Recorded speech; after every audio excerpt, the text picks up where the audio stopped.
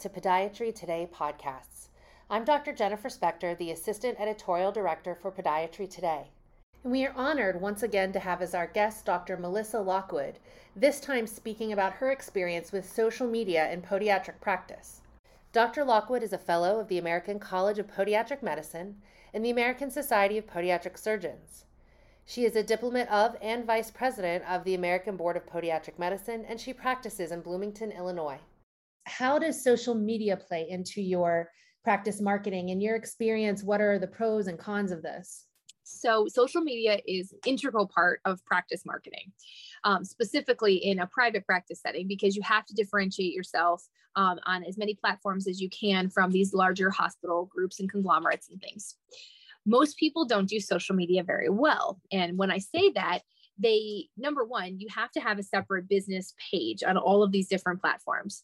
But secondly, it is critical that you make sure that your personal page still stays on the up and up, and you're not really posting about things that would be deemed in any way inappropriate by anyone. So that can be politics, religion, sometimes sports, although sports is probably my one gray area because my patients all do know that I'm a Chicago Bears fan and they just feel sorry for me. So there's that part of it. So, but in either case, we want to make sure that your social media presence on the business side does still reflect and be accurate with what you're putting on social media from a personal level. So if there's a concern on your end or on any of your associates or anything on that front, the better play is to not have a personal page at all and to just focus on the business page if you have to.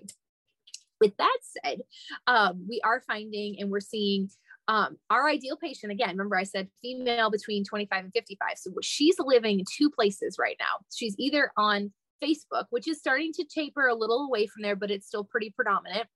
And then she's also living currently on Instagram. We do have social media channels we have a TikTok channel. I'm looking at my husband and smiling because he's in the room as well, because he's the one that's the ruler of our TikTok, and we don't do that much because it's not our ideal patient. And then we also have a LinkedIn page for the business, and we have a Pinterest board, which hasn't been as fruitful as we once thought it would be. In all of these platforms, there's specific tips and tricks that you can do, but the point is to be consistent about it. So we figure out a theme every month. The month of May, for example, was all about it was all about Doctor's Remedy nail polish and fungal nails. And we had the BOGO sale on the Doctor's Remedy, and we really tried to promote that for the entire month.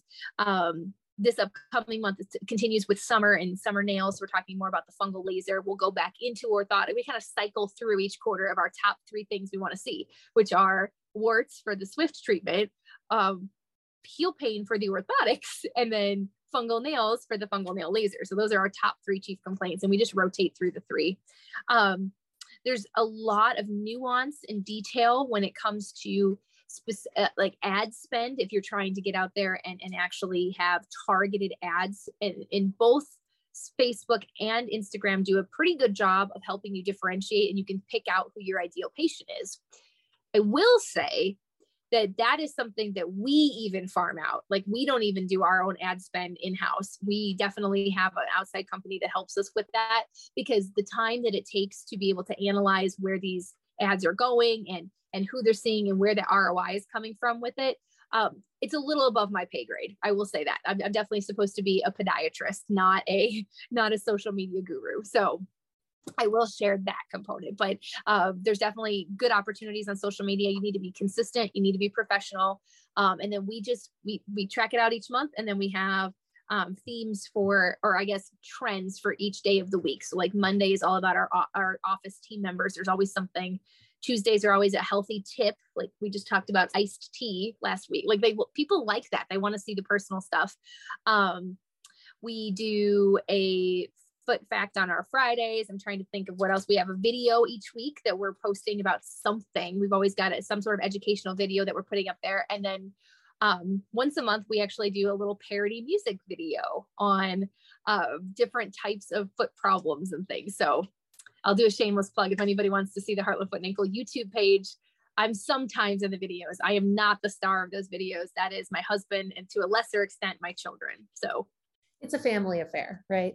Well, I'm like on the outskirts. I'm usually relegated to production assistant. So Yes. Well, you made an interesting comment before where you said that you're supposed to be the podiatrist. And I think a lot of docs feel that way, that say, I'm not a social media, I'm not a content creator, I'm not a marketer. So how do I handle some of this? I think the question a lot of docs may have is, how do you handle the engagement on social media if somebody writes a comment or potentially a review that might be negative or something along those lines? How do you handle that type of engagement and interaction?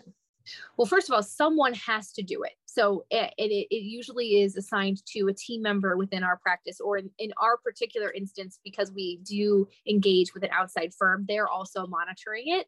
We're very fortunate that we don't typically get not so great reviews or not so great comments. However, we do monitor it. My husband has an alert on his phone. I have an alert on my phone that if somebody comments, we just look at it briefly, like, okay, hey, this is fine. When it is negative, it's very, very important that it's responded to in an appropriate manner, and that, you really, whatever the comment is, the standard blanket answer of, if it's negative, is, I am so sorry that your experience didn't meet our expectations. Please allow us to earn your service back, and we will be contacting you privately. That way you look like the better person, no matter what you do, what you say. So you have to have somebody in charge of responding for it. And ultimately in the private practice setting, it's myself or my husband that are just monitoring it over weekends and nights, but we do have someone looking at it during the day. So that being said, what one thing do you think that DPMs can do today to improve their overall practice marketing? I think figuring out who your ideal patient is. Number one, if you know who you want to see, that's going to help figure out exactly where you want to market. And that can be on social media. It can be in print advertising. It can be just an improvement on your website or your blogs or anything like that. It can be any of those things, but you have to know who that ideal patient is. And it really comes down to, what do you want to see and who do you want to take care of? Like, that's just all it is. And if you don't like wounds, you honestly, you should take wound care off of your website. If you don't want to see them, don't have it on there. And we did that. We were like, you know what? I don't love seeing those types of patients. So not that we won't, we will. It's just, I'm not marketing to them. I'm not advertising to them. And the same thing goes for, we used to really attend some really well promoted and well attended senior expos and things like that. And it's not that those patients aren't welcome and that we wouldn't want to see them, but they're not my ideal patient any longer. So we no longer spend the time and effort to go to those events because we're trying to garner our patients elsewhere.